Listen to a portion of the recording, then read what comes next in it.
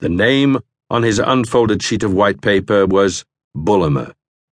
There was a company name too, but printed in much smaller type, so that Peppard couldn't make it out without getting up close. He didn't want that. Instead, he walked to the opposite end of the line and wrote down the name as neatly as he could, holding the cap of the pen between his lips. B-U-L-L-I-M-E-R.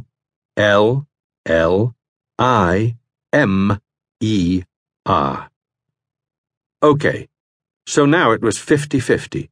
Bullimer would either turn left or right with his luggage. One way, and he'd meet the young man. The other, and he would belong to Peppard. "We need the first one to be a good one," Jarman had stressed. "If it's some old dear or somebody's secretary, point them in the direction of their real ride. Grab another name and try again."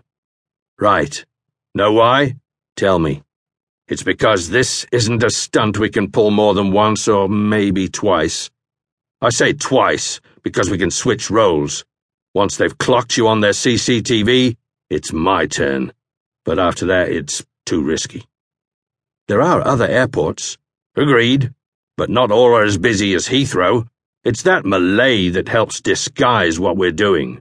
2 or 3 greeters, and we'd have no hope. See what I'm saying?" Peppard saw all right.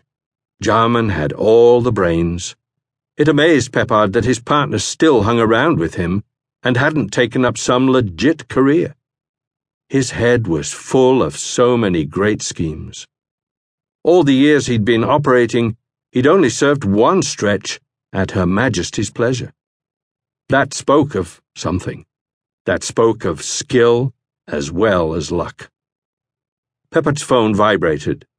It was a text from his partner, telling him patience was a virtue. Funny, Peppard's mum had said the same thing to him when he was growing up, usually when his stomach was growling. She'd be sitting there staring glassily at the TV, a mug of gin and orange in her hand.